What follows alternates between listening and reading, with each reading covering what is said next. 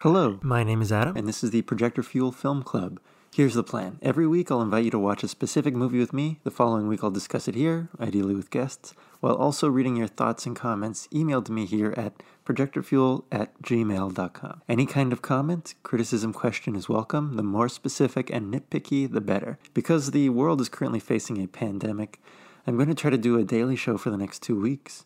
I hope you can join me. I hope I can join me.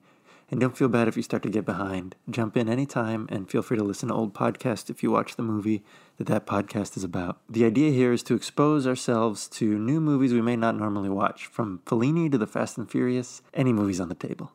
The first movie to watch by tomorrow, March 19th, is the 1957 classic, The Sweet Smell of Success, the fast-talking, fabulously directed flick by Alexander McKendrick starring Burt Lancaster and Tony Curtis.